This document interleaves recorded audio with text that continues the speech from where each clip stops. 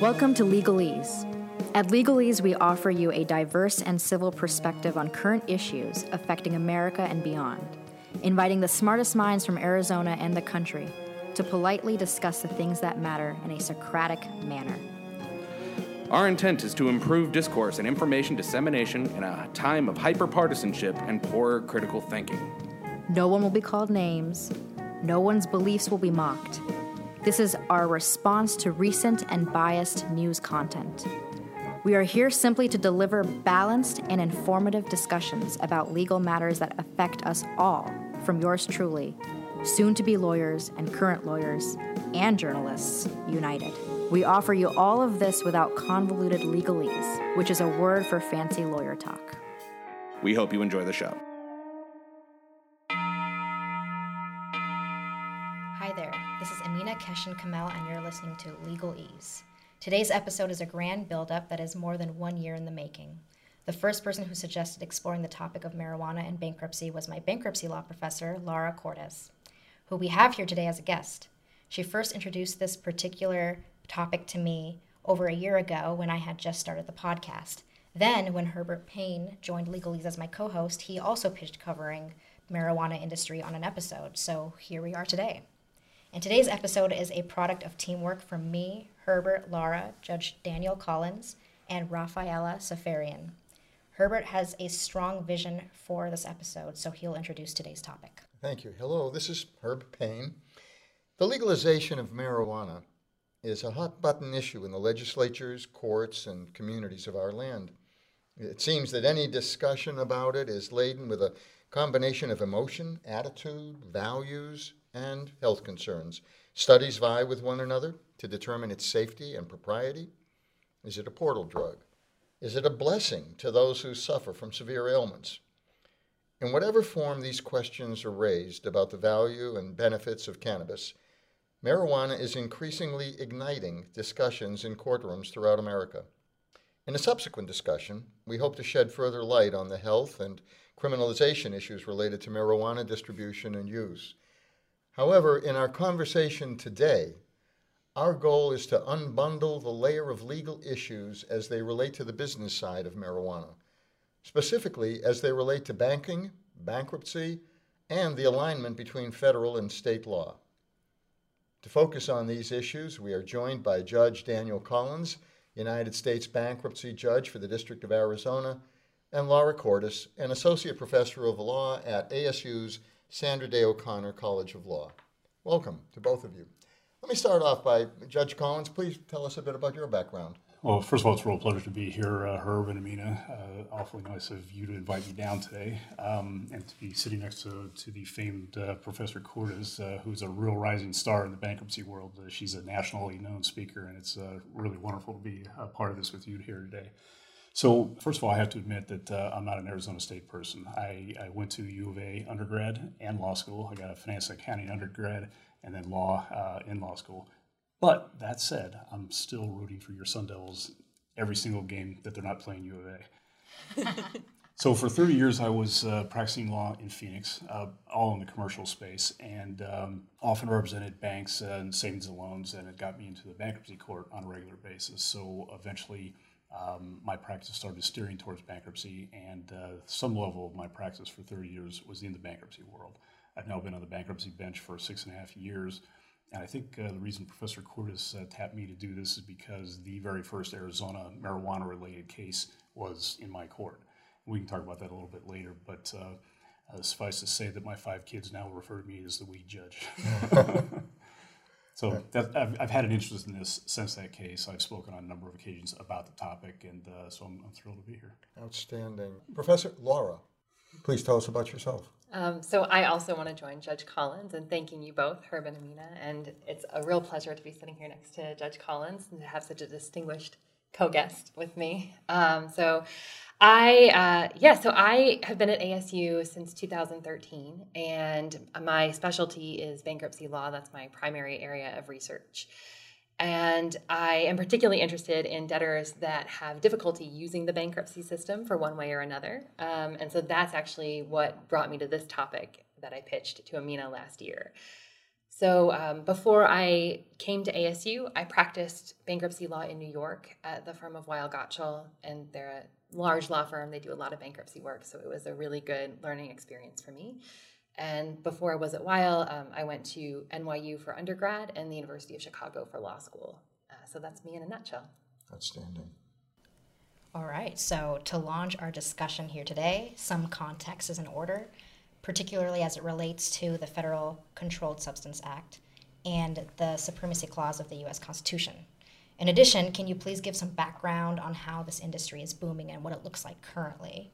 And maybe just speak about it as much as you can in layman's terms so that anyone anywhere can follow along on this discussion. Sure. So to take your last question first, talking about where this business is and what it looks like currently. So it is pretty booming. So I brought some statistics so that I could remind myself. So these are from November 2018. So we're still, that's over 6 months ago now. But at that time, there were about 28,000 marijuana businesses in operation in the U.S., and they employed about 150,000 people and managed about $9 billion in predominantly cash revenues. So it's a pretty big business. And I did actually get a more recent number in terms of employment. So as of, I think it's last month, there were 211,000 people employed in the industry. So we're looking at almost 10,000 jobs a month being added to this industry. So it really is something that's booming. I don't think a week goes by without something in the paper about either a new state jumping into the fray with either proposed legislation, or just this past week, Illinois legalized marijuana. They became the 11th state to legalize it for recreational use. So it's a growing business, to put it very mildly. I've heard stories about in Colorado in particular, where it's both legal medicinally and recreationally, that restaurants are having a really hard time hiring people at the sort of rates that they're traditionally hiring them at, because they want to hire on to a marijuana shop. The pay is really good. The benefits are really good, not just what you're thinking, but medical and so forth. And so it's really changed the job market in Colorado. That's really amazing. And I think as we see more and more states jumping onto the legalization bandwagon, I think this is only going to become more of an issue, and we'll see how it affects local economies. I know that there are some, just sort of anecdotally, I've heard too, some municipalities trying to figure out, okay, how can we sort of make use of or take advantage of the fact that there are marijuana businesses that want to join our community? Can we tax them, namely, or just trying to figure out sort of trying to find some benefit to these businesses coming. Obviously, there's a job creation benefit, but are there other opportunities for revenue for the state or even for the city? Yeah. Normally, the market would be favorable to such business growth, but clearly there are some impediments. And I think in order to understand what those impediments are, why don't we first dive into the Federal Controlled Substances Act. Under the Act, marijuana is a Schedule I drug. What is the definition of a Schedule I drug? And then what are the prohibitions then regarding Schedule I drugs? So Schedule I drug, just to kind of put it into plain English, so Schedule I is the most restrictive category under the Controlled Substances Act. And I mean, you can obviously look up the language of the statute, but again, to kind of paraphrase and to put it in plain English, the idea is that the federal government is essentially saying there is no valid reason that you should have this drug. No medicinal it has purpose. No medicinal, yeah. Right. It's a dangerous drug. Exactly. Mm-hmm. It's dangerous. There's no medicinal purpose. There's no sort of, I think cough syrup is maybe like, some types of cough syrup are like Schedule III or IV drugs, right? Where they're saying like, if you take this in the proper dosage, then you're going to be fine. Nothing bad's going to happen to you. But for something like marijuana, the federal position is essentially there's no amount, that's safe. There's no amount that you can use for any valid, recognized medical purpose. There's really just no reason you should have this, and then consequently, there's no reason that you should be making it or distributing it. And therefore, heroin and marijuana have the very same status under this Controlled Substance Act. Yes, that's correct. And therefore, to accentuate the point, under federal law, therefore you cannot manufacture it, distribute it, use it, because that's against the law. That's right. It's completely illegal. which leads us to Well, and then you have to look at the supremacy clause of the Constitution, which is Article 4, Clause 2, which essentially says that the laws of the United States shall be supreme in the land. And so, in short language, the federal law is going to trump state law. So even though it may be legal medicinally in Arizona or recreationally in California, Colorado, Washington, and so on, federal law is still going to prevail. So let's go into that a bit more. So the supremacy clause of the U.S. Constitution, and you had started off, shall be the supreme law of the land, and the judges in every state shall be bound thereby, anything in the Constitution or laws of any state to the contrary notwithstanding. So far, like you've said, 33 states have legalized the use, sale, and distribution of medical marijuana, which already conflicts with the Federal Controlled Substances Act. So how are we seeing this conflict play out so far? And specifically, what are the implications of the conflict between the state laws and federal? Well, let's talk about a recent Arizona Supreme Court case where they were faced with a Court of Appeals decision that said marijuana used in a distilled form of a resin that produced hashish. The Court of Appeals had said, sorry, that is illegal. It's a crime under even Arizona law and is not protected by the medical marijuana statute. The Arizona Supreme Court, however, 2 or 3 weeks ago said, no, that's not true. If it's any sort of byproduct of marijuana, whether you're using it as a resin, as hashish, in gummies, in oils, or whatever, the use of the marijuana plant in all those forms is not a criminal problem. And so that was, for the industry, anyhow, a huge decision in their favor, because there was an awful lot of question about whether they could manufacture marijuana in all these different forms and then sell them by retail under the medical marijuana statutes. So what I think is really interesting about all of this is that from an academic perspective, it drives you crazy because, and that's, the perspective where I come from, because, there's this federal prohibition, there's the supremacy clause that says the federal law is the supreme law of the land. And then there are all these states kind of going in a different direction. And so from an academic perspective, you're like, this should be really interesting. It should be setting up this amazing clash, right, of the federal government should just stamp its boot down, and end this. And what's interesting is that in practice, that's really not what the federal government has done. The federal government, by and large, is taking a hands-off approach. What's tricky about that is that there's nothing sort of formal about the federal government's hands-off approach. So I think it was in 2013, under the Obama administration, we had something called the Cole Memorandum.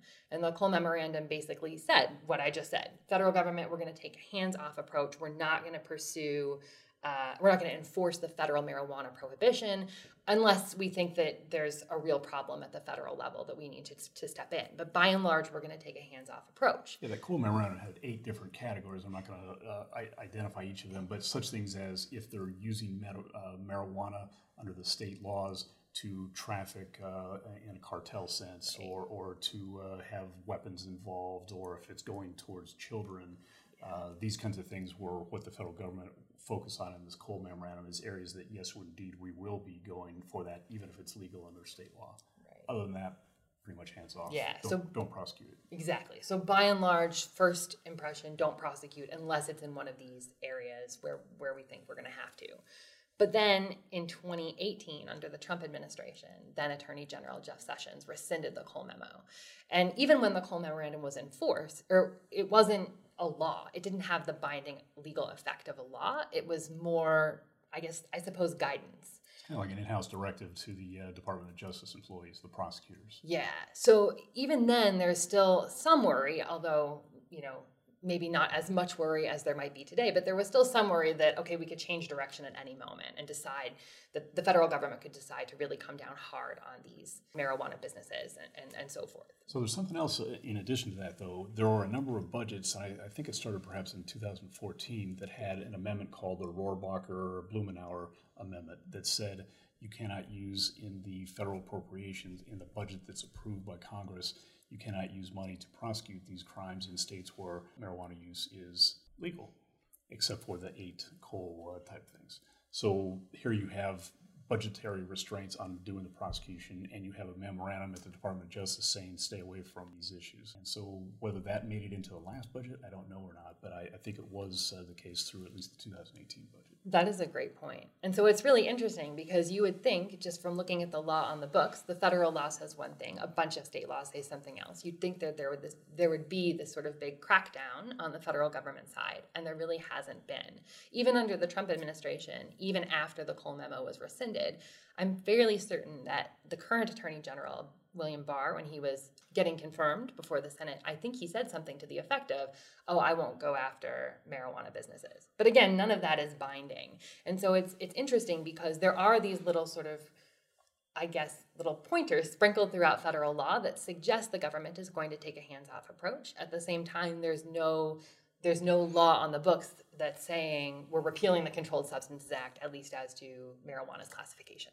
And of course, the consequence is that there's a tremendous amount of uncertainty about anyone going into this business as to their vulnerability and liability, right?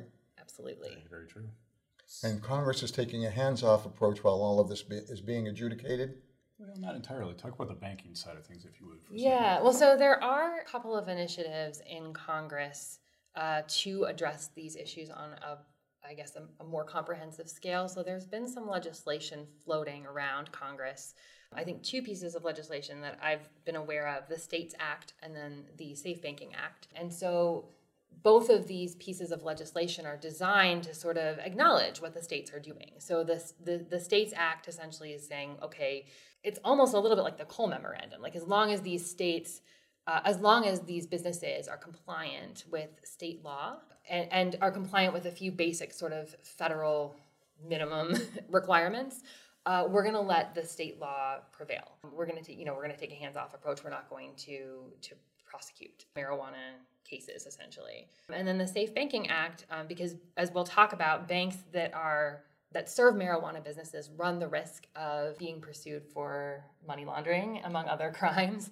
The Safe Banking Act is sort of designed to provide a safe harbor for banks that comply with certain standards and do business in states that have legalized marijuana. So one of the things that in the criminal context at the federal level that we have seen over the years, of course, is that if there is a federal crime committed and certain properties involved in that crime, the federal government has tools of seizure. And so if somebody's involved in the banking world and they're taking marijuana proceeds, running the risk of perhaps aiding and abetting an illegal enterprise and then having the seizure powers by the United States, suddenly the bank accounts are seized. It's something that's pretty frightful for banks. So banks are running the risk too that in engaging in business with these pot businesses that they're going to be subject to, some trouble from the federal government. And so as I mentioned, there's these two acts that are sort of floating around Congress, but as far as I know, they haven't really, they're not close to becoming law. So it's not a real. Well, I think on the at least on the House bill that's pending right now, there's a House and a Senate bill on That's the safe true. Yes. banking side.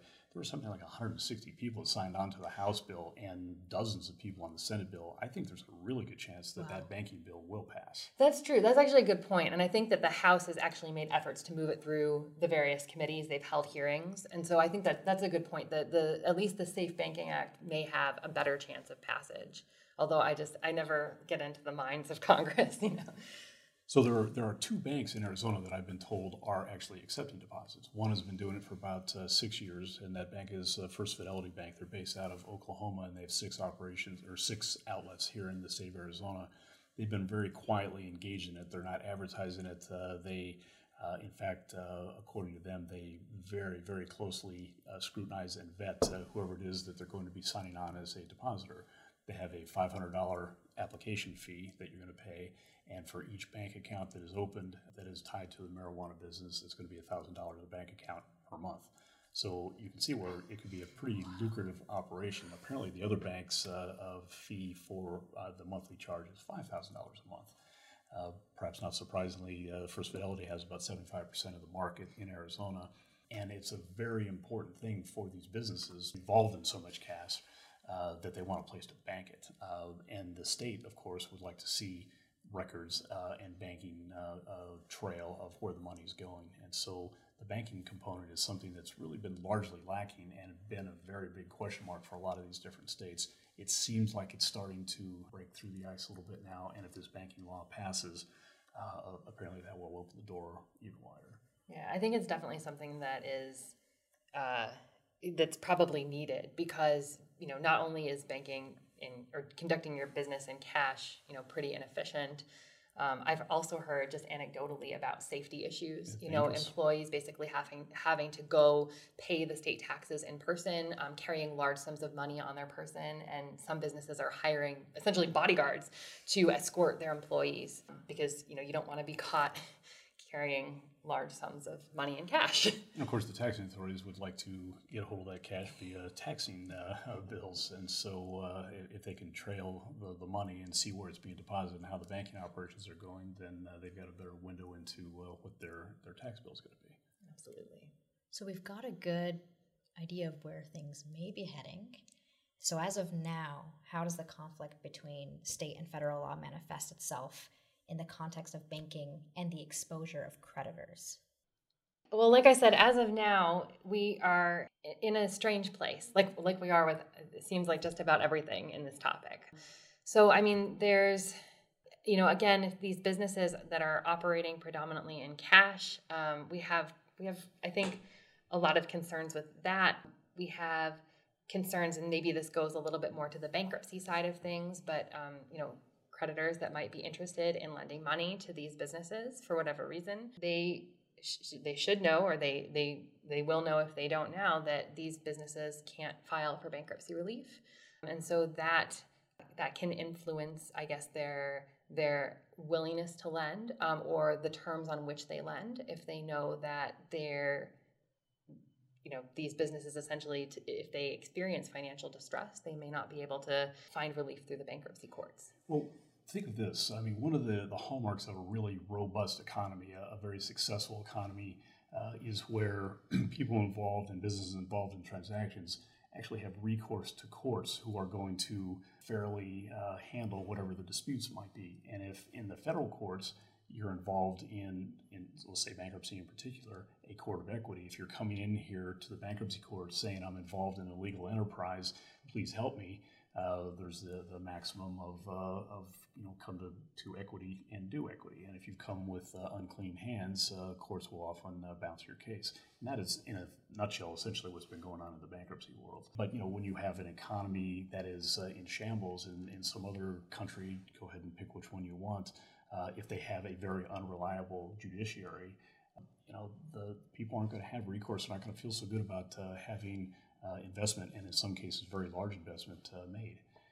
So this is probably a good segue into the stock market, because of course that's how money is really raised in a very big sense in the U.S. economy. But is that possible to have a publicly traded marijuana-based operation in the U.S.? Not in the U.S. No, the major exchanges, they won't list the companies because, again, marijuana is illegal at the federal level. We were talking about this just before we, I guess, went on the air, so to speak, but there is, the Canadian exchanges will list companies because pot is legal all throughout Canada. And so there is the possibility of listing with a Canadian exchange, but I don't believe there's any real ability to list with not with a major U.S. exchange. There may be a few smaller exchanges. I've been told all the big players, the big financial players in the marijuana space are publicly traded in Canada.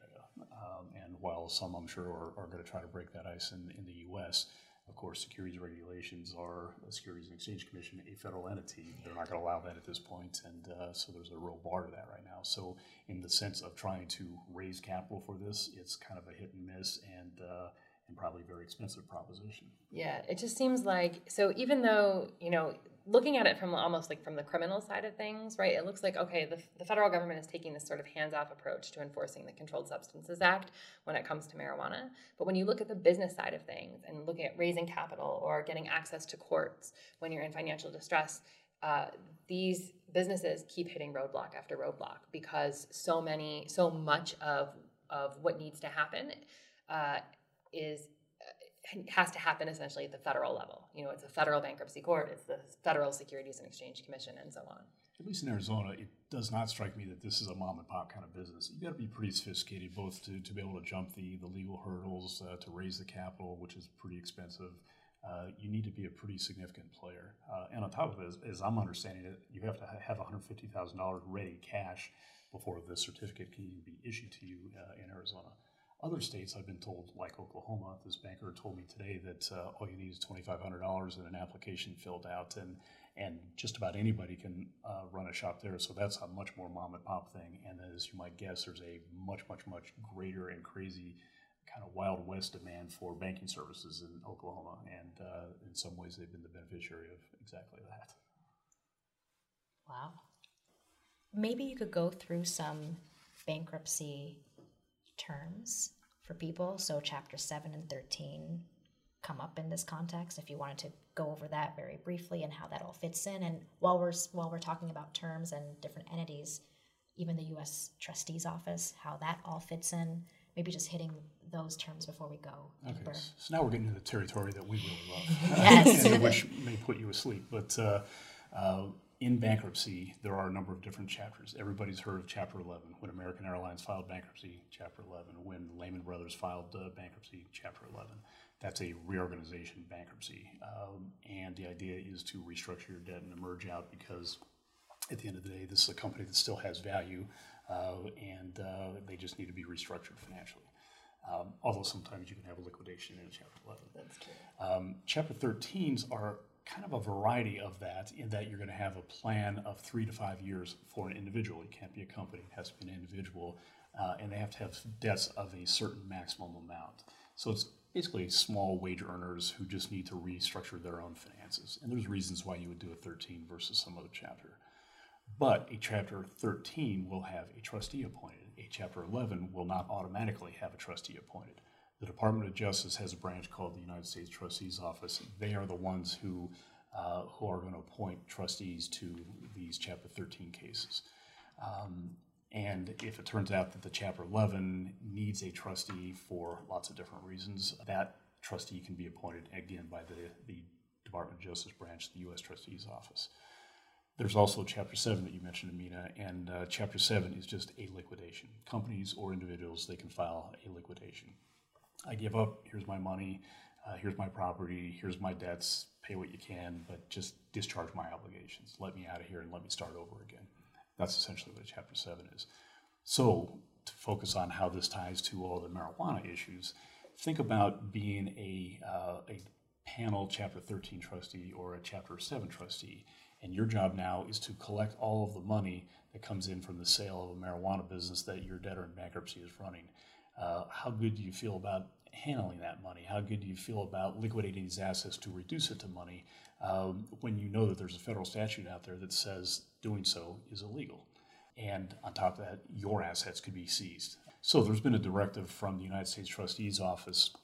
This is a letter that came out to all trustees probably a couple of years ago that essentially said, object to marijuana cases. If you see a debtor that's involved themselves in the marijuana industry, whether they're a landlord, whether they're a manufacturer, whether they're a retailer, whatever it is, don't let it happen, object, and do it noisily so that the court will know that this is a case that should be dismissed. So we've seen some of that sort of activity in bankruptcy court on a number of occasions. We can talk about those details later.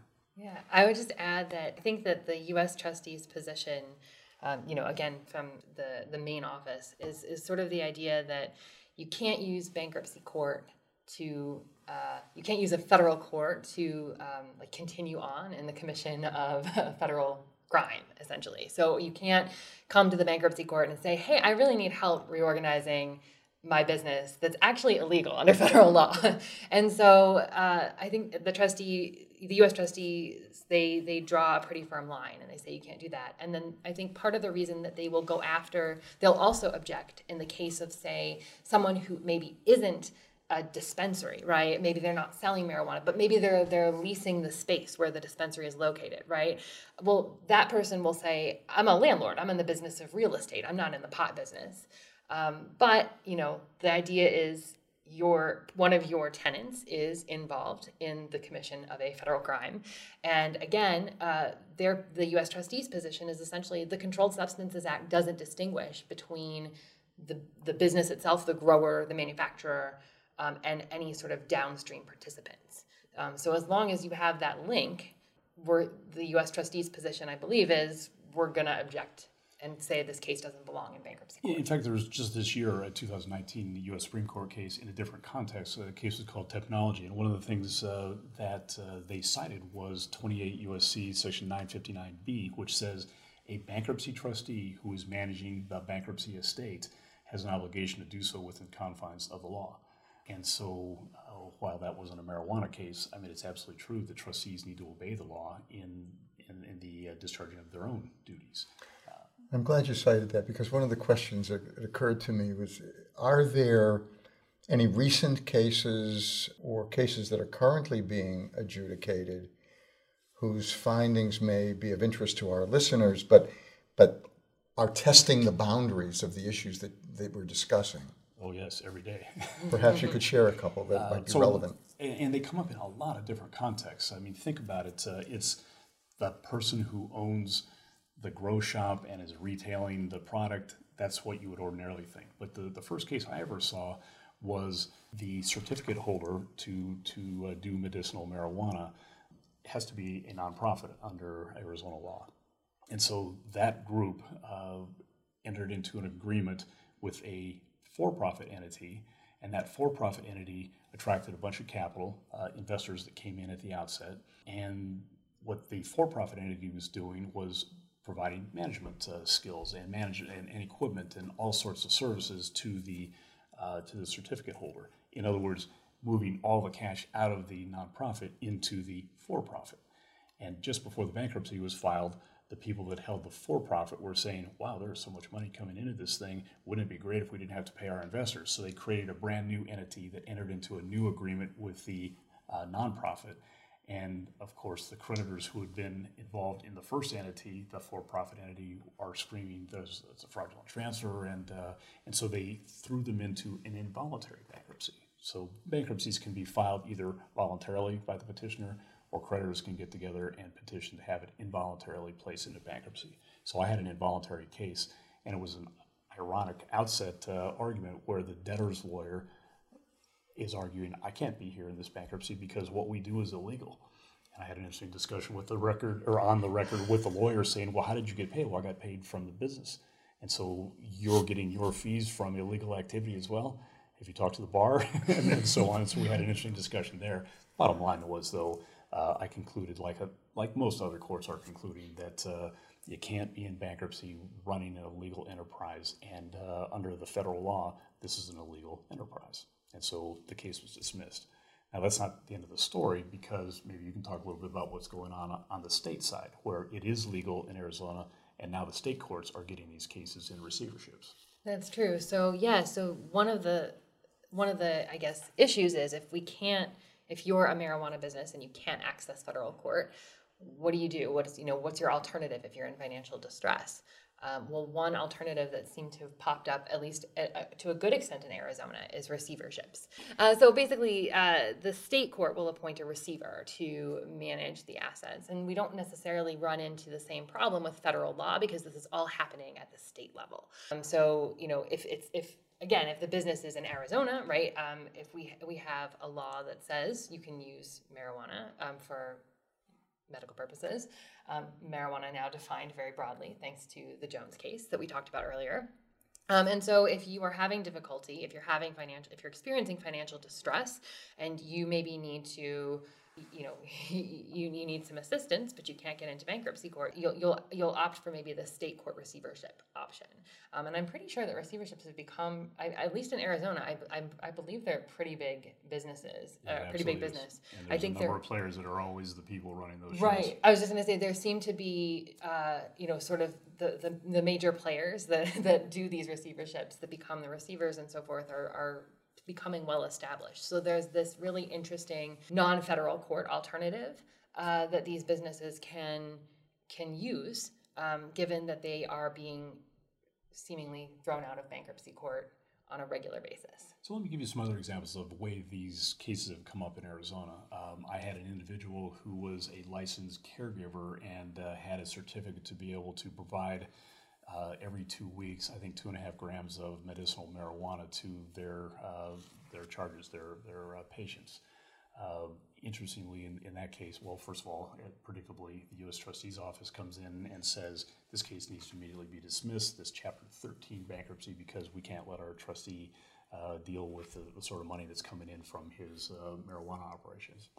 And the reason he filed the bankruptcy in the first place is because he owned 2 homes, one of which was a home that his ex was about to take, and so he filed a bankruptcy to stop that process. That home was used exclusively for growing marijuana, and way more than 2.5 grams per week. And what he was doing was taking the excess marijuana into retail marijuana operations and saying, I will donate this marijuana to you. Now I'd like to be a consultant. And they would pay him a consultant fee of about $5,000 a month. That's how he was going to fund his Chapter 13 bankruptcy plan. He was violating Arizona law. It obviously wasn't a donation. It was a pot for cash arrangement. He eventually ended up getting arrested. The bankruptcy was dismissed, and the U.S. trustee prevailed on that one. So that's just an individual on a much more smaller scale that you can see how that happened. Yeah, I do think, though, I haven't obviously polled every federal judge on this issue, but I get some sense that maybe not. So I think it's pretty clear if you're a dispensary, for example, you're barred from bankruptcy. You're committing a crime, and you can't use the court to facilitate ongoing commission of a crime. But I do get the sense that for people that are some of these more downstream participants, like landlords or people who derive some income from marijuana, I get the sense that there is, there is maybe some, desire to try and assist those individuals or get them bankruptcy relief. I think that's true, but it reminds me of my discussion with the banker today, where they actually have 3 different categories. Tier 1 category of potential customer is the people or the business that touches the marijuana. They grow it, they transport it, they sell it. They are the marijuana shops. Tier 2 is greater than 50% of the revenues coming from the marijuana business. So they might be the landlord, they might be the cleaning company, they might be the laundry company, whatever, providing services to the marijuana shops. And then Tier 3 is anybody who's still getting revenue off of the marijuana business, but it's less than 50% of their business. And that's kind of perhaps a way that you're looking at it as well. Those who are more tangentially involved perhaps are a little more sympathetic in the federal courts or elsewhere. Right. I think that maybe that's the case, or at least maybe that's where we are. I don't know if that's where we're going, but it makes me think of the Garvin versus Cook Investments case that just happened. Talk about that a little bit, because that's gotten a lot of buzz. Yeah. So this case, it just came down, like maybe a month ago from the Ninth Circuit. So basically, the debtor owned a bunch of real estate holding companies, and it filed for Chapter 11 bankruptcy, so reorganization bankruptcy. The bankruptcy court ultimately confirmed the reorganization plan, but the U.S. trustee had objected and said you can't confirm this plan because one of the tenants on one of the properties was a company called Greenhaven, which grew marijuana. And so again, U.S. trustees taking this position that, okay, yeah, you're a landlord, essentially, or you're a property management company, but the CSA doesn't distinguish between you and the pot grower, so neither should we. So the U.S. trustee had essentially said there's no way that they can propose the plan in good faith, or specifically, so the bankruptcy code provides, and this is section 1129A3 of the code for those of you who want to look it up, but the bankruptcy code provides you have to propose a plan in good faith and not by any means forbidden by law. And so the trustee is saying, well, you're proposing a plan that, that involves something illegal, right? So you can't do this. And this case goes all the way up to the Ninth Circuit. The U.S. trustee is appealing the case. And the Ninth Circuit takes a really interesting look at 1129A3. And it says, you, U.S. trustee, you're looking at this in terms of the substance of the plan. You're saying the substance of the plan is tainted because it contemplates something illegal. It contemplates illegal income from an illegal itself source. is illegal. Yeah, but 1129A3 is talking about sort of the way the plan is proposed. The plan has to be proposed in good faith and not by any means forbidden by law. So if we take away the substance of the plan and we just look at how it was proposed, well, there wasn't anything wrong with how the debtor proposed the plan. There wasn't anything sort of procedurally amiss or procedurally illegal. And the proposal itself wasn't forbidden by law. Exactly. The proposal itself wasn't forbidden by law. You're supposed to propose a plan. You're in Chapter 11, and so the Ninth Circuit kind of took this view that said, no, we can confirm this plan because there's nothing sort of standing, like 1129A3 doesn't stand in the way because it doesn't speak to the substance of the plan itself. It speaks to how it was proposed. And that's a literal, I suppose, read of the statute. I don't know that every court is going to agree with that. But again, I think there is some sense, and I'm not speaking for the judges or anything, but I think that goes to my point that maybe there's some sense that we want to find a way out for these downstream players, these landlords, for example. Well, there's another case. It's called the Olson case. It comes from the Ninth Circuit BAP, where essentially the judge in Nevada, when he hears the word marijuana in connection with the debtor's bankruptcy, dismissed the case. Didn't take findings, didn't have a trial, didn't do much of anything other than saying you're involved in marijuana, we can't do that. And so the BAP reversed him, saying now you need to take facts, you need to make findings, essentially encouraging the judge to make criminal type findings. And when you've made those criminal findings, and of course bankruptcy judges are not in the business of doing criminal work, we see criminals sometimes, but we're not in the business of judging criminal activity, but essentially challenging the judge to make such findings and then determine whether this case really ought to be dismissed on bad faith grounds. Yeah. So, it's working around trying to find whether, it seems ironic to even think about, are there legitimate solutions available given the dilemmas that you've described as to how marijuana enterprises can function as viable businesses. Because in some ways capitalism is at work here, isn't it? There's job creation, there's wealth creation, there's the added value of tax receipts that go to support education in some states. There's a value added to the growth of this business that at some point the law may say, or Congress or legislatures may say, let this be. Well, I hear what you're saying, and yet there's another side of the coin as well. There's an awful lot of medical-related issues that the physicians would tell you would suggest that this shouldn't be legal. And there is, activity that occurs when people have been using marijuana and hurting others. So it's not just a self-imposed thing. So there really are two sides of the equation, of course. There are. Do either of you see that there's a light at the end of this cave? There is so much money in this space. That's what I'm asking. So much lobbying effort going on. I mean, maybe it's a treasure cove. That's gigantic. The light.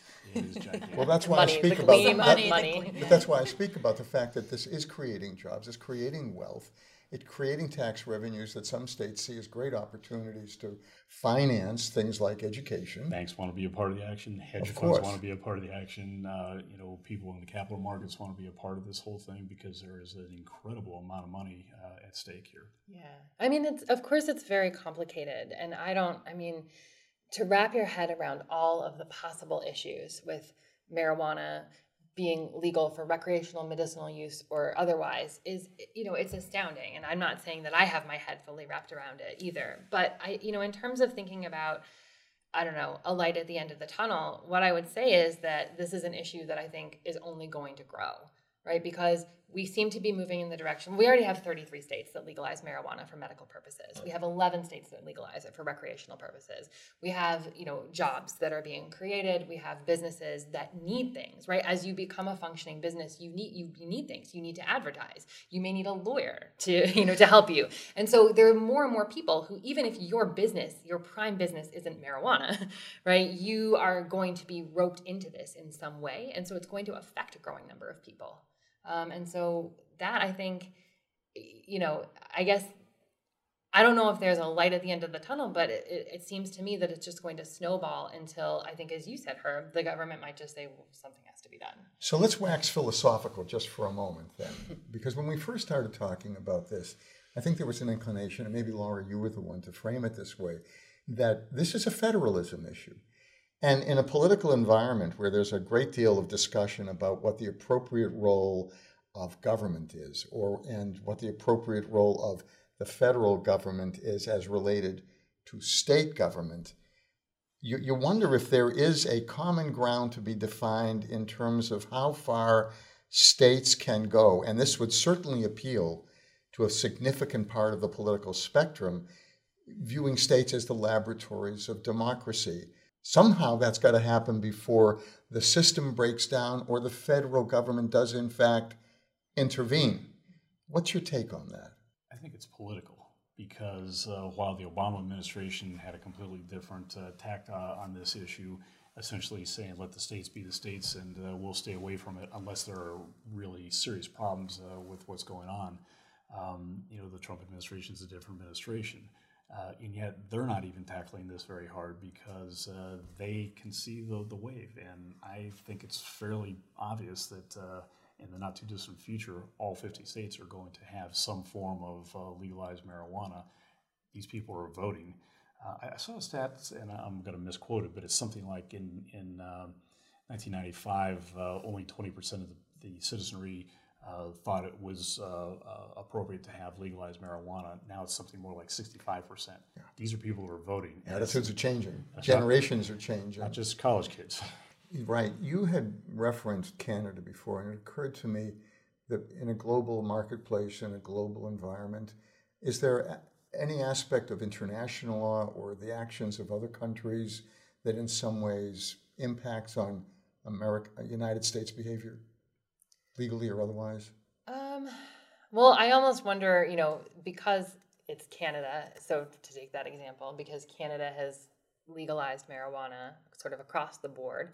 They are our neighbors to the north, and we have quite a long border with them. So, I suppose there are sort of economic impacts setting up right across the border. For example, a dispensary, may be more attractive to set up on the Canadian side. But other countries have legalized marijuana, have dealt with similar issues and legalized it. In Europe, for example. Well, Amsterdam, I think, is a real haven for hashish and marijuana. Yeah. They seem to have managed it for years. How so? I don't know.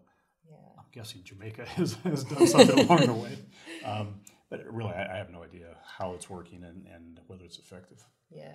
Are there other cases or areas of adjudication that we haven't covered that relate to banking, bankruptcy, tenant-landlord relationships, the other aspects of the business side of marijuana? Here's a case that one of our judges, Judge Martin, had, and that was that a debtor in a Chapter 11 reorganization had proposed a plan where some component of one of their assets was a marijuana-related asset. So let's say they're a limited partner or an LLC member, and they've invested in this thing, and it's spinning cash off, and they're using some of that cash for the plan. So it is not the entirety of what's going on in the case, but it's an element of it.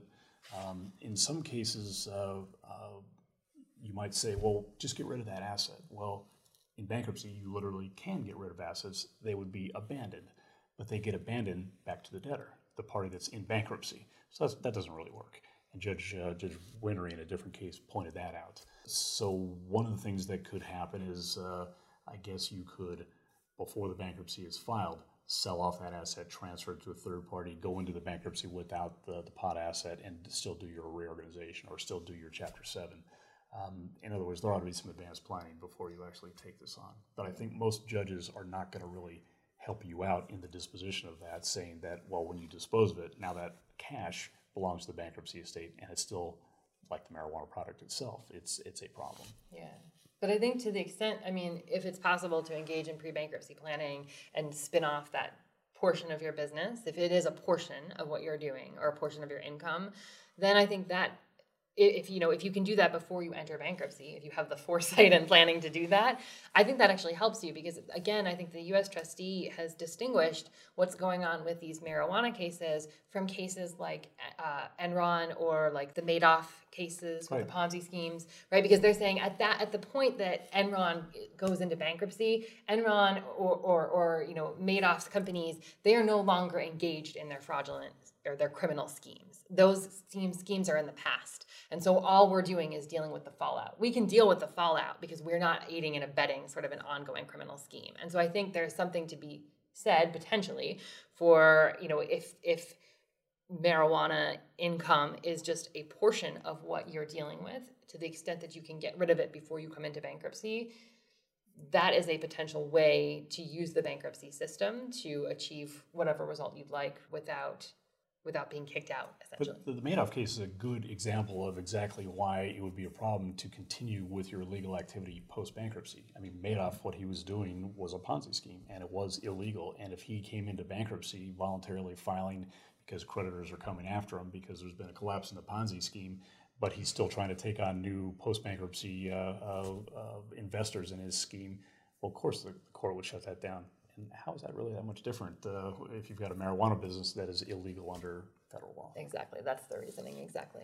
So this may be beyond the pale of the kinds of things that we ought to be talking about. But if I am an entrepreneurial type, wait a second. I got to tell you about this. Go. There's a special term for that.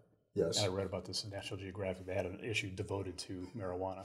They're not just called entrepreneurs. They're called ganjapreneurs. What? True. So if I am of that ilk, and I see the business opportunity, and I've been able to generate the capital to open up either a medical dispensary or I see these new centers with herbal, hemp-related products. What protections should I take what should I do to protect myself against all of these liabilities that we've discussed? It's probably on the pale of asking two lawyers to give advice to the entrepreneur, but nevertheless, it seems like a fair side of the equation to talk about it. Well, I don't want to give legal advice. No, So wait, before you two delve in, I will have a little disclaimer. Laura and Judge Collins are not giving legal advice on this episode. We are just discussing a topic. And that is it. Kind of brainstorming. And I'm not even giving advisory opinions for those who want to come to my court. Exactly. None of that is happening. That's why I thought it might be beyond the pale of our... So there's my disclaimer. Yeah. So without giving legal advice, which I'm not doing. I think knowing. Well, so one of the things that's really struck me is the differences, right? So because we don't have a federal law that says, okay, we're going to make marijuana illegal, and here are we're going to make marijuana legal, and here are the circumstances under which we're going to do it. You have immense variation within the 50 states. I haven't looked at all the 50 states' laws, right? But sometimes you have, we have different requirements in Arizona than, for example, Colorado or Illinois. So I think, the one thing that you want to do, I would assume, is to know the state's laws, know where you are. Because it's going to be different. You can't necessarily rely on, if you're in Arizona, what your friend in Colorado has done, because you may have to set yourself up differently. And so I think just knowing the legal landscape, obviously, is something that you should do and be smart about. But then I also think that there's, and I guess going along with that, right, there are some states where you can get banking services, for example. So that might be more attractive, right, than setting up in a state where maybe there isn't a big banking presence in your state, or it's not, it's not well established. And then I think as well, nobody likes to plan for bankruptcy. I think that's probably just a general maxim. Like, no company's like, let me map out what's going to happen when we go down, But I wish more people would, but they don't. But I also think knowing your options, right? Knowing, for example, that you're probably going to get kicked out of bankruptcy court. Is there a robust receivership system that you can tap into if you experience financial distress? Are there alternatives that are available to you? Or if you're the creditor and need to chase somebody into it. Exactly. Where can you go and what can you do? And so I think, I think my non-advice is what I tell my students all the time, right? Like, you need to know the lay of the land, right? And that's just, it's almost like common sense. And that's probably true for any business, whether you're engaging in something illegal at the federal level or not. But I think any business, you don't have to figure it out yourself. You go to the experts. Exactly. And there absolutely are experts in our community who specialize in litigation, in transactions, in financing, in the banking, all of these different things, both in the legal sense, that is lawyers, as well as business people who are attracting capital into this space and fully understand what the risks and rewards are. Yeah. So where do you see this going? Like you said, there are receiverships in place, and that's the federal court alternative as of now. And then there's also the bill that's going through and might be successful and might be a reality. So where do you see this all heading with all of these things coming in to full circle? There's just too much money and too much public acceptance of marijuana these days to turn a blind eye to it in Congress. There are going to be banking changes. There are probably going to be criminal changes at the federal level. There may very well be bankruptcy-related changes as well, but it's going to have to change because there's, I think, a popular demand for that change. Are any of these cases going to the Supreme Court? Not yet. The highest we've seen in any jurisdiction is this Ninth Circuit case that Professor Cordes talked about, and that just happened. And that really wouldn't be a good case to appeal further because there were some things about that case that could have been done differently and next time around would be done differently. I don't really see that Garvin and Cook Investments case as being terribly helpful to the marijuana industry, either on the creditor side or the debtor side. The way it all came down could clearly be avoided next time around. And you're probably going to be looking at trying to get that case dismissed early on and talking about the gross mismanagement and other bases for cause. There's always a reason in a bankruptcy to dismiss a case, and cause is what each chapter describes as the basis for dismissing a case. Yeah, I think the U.S. trustee in that particular case had essentially waived some of its maybe stronger arguments. And so I don't even think, this isn't the last we're going to see of this type of issue, even in the Ninth Circuit. It's not like the Ninth Circuit settled anything major. It's just that they happen to be in a procedural position where this was the only question left remaining. But I think that it would be unusual for that procedural position to arise again. One of the reasons the Ninth Circuit BAP, that's a bankruptcy appellate panel, was really challenging the Nevada bankruptcy judge to go back and make some findings in the case is because the woman who filed the bankruptcy apparently was in her 90s, was essentially blind, and it was her son that put her investment into the marijuana issue, and now she's in a bankruptcy where they're going to kick her out of the bankruptcy because of something she didn't even know about or get involved in. So there's a million different permutations that occur in this space, and there's, I think, an appetite to try to find remedies for people who truly deserve them. So as we reach an end to this episode, unless you have just a one follow-up. thought, yeah, just go ahead. actually one, because at the beginning of our conversation, I mentioned that our next podcast would focus on the criminalization and health issues related to marijuana. I thought it might be opportune to see if there's a segue that you can provide for us that between the issues that we've discussed today on the business side and what we're going to be talking about next. Is there a bridge that you might suggest? Well, maybe this isn't a bridge that you've got in mind, but let's take the sort of full-on gambling that is now occurring in all around the state, particularly on Indian reservations. Gamblers can be addicted. Gamblers can run up debts and really ruin their families. Gamblers end up in bankruptcy court. We see this, and we see what that legislation has done. We see what the gaming industry has done to an awful lot of families, and they come to our courts in a mess, and they're trying to beat that addiction. There are health issues that are tied to marijuana use. And just getting tax revenue off it isn't the end of the story. The state is going to have repercussions in the county hospital, in Medicare, in access, and so on. There's going to be a downside, and somebody really needs to be thinking about it because it's not just a tax revenue gainer. There's a negative to this as well. Absolutely. And I think it's just, at the end of the day, what we're talking about is, legalizing marijuana for individuals, right? And so and these businesses are being created, to serve individuals, and so I think it's just sort of a cycle because there's the potential for individual health problems and other problems, And those issues in turn can affect the larger community, which can affect businesses. It's a cycle. Well, think about prohibition. We saw how well that worked. Once widespread liquor use is out there, you can't just stop it. And once you legalize marijuana everywhere, you're never going to stop it. Now you're going to have to deal with repercussions. It would be nice to know what all those repercussions really are, medically, financially, and so forth, before It's you do all that. interconnected and very complex. It is, right. and fascinating. So before we end this episode, you had mentioned, Judge Collins, that you heard one of the first marijuana cases in Arizona. Right. If you could just, in the episode, just diving into that a little bit, because that intrigued me, and I think that's so cool that was an opportunity that you had, and now you're here today discussing marijuana and bankruptcy. It's just like anything. Once you get something out of the blue and lands on your lap and you dive into it, you become an expert at some point. Not that I'm an expert, but you become fascinated perhaps. Some years ago, a lawyer friend of mine had a client that walked in the door and they had tainted blood and they had AIDS as a result of it. The rest of his career was dealing with AIDS litigation in the blood products in particular. So you never know where that opportunity is going to be. And so if you're a young lawyer listening to this podcast, there is opportunity out there. You can become an expert. There are some experts that I've talked to in the legal profession who they are so busy around the clock, and it's getting busier. This is not a business that's going away. There is more and more money attracted into it, and I find it fascinating because I'm interested in the financial world and also how it interplays with the bankruptcy.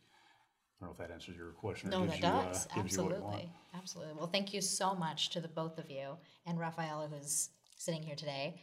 There was a lot of work put into this, so we really appreciate your time and dedication on this episode and the 15-page document.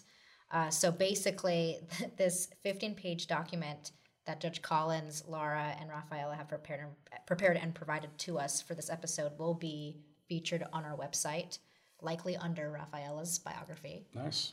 So I'm trying to work her to get her law review note this next year on that very topic, and so maybe we could read her in hardbound someday as well. absolutely, I look forward to it.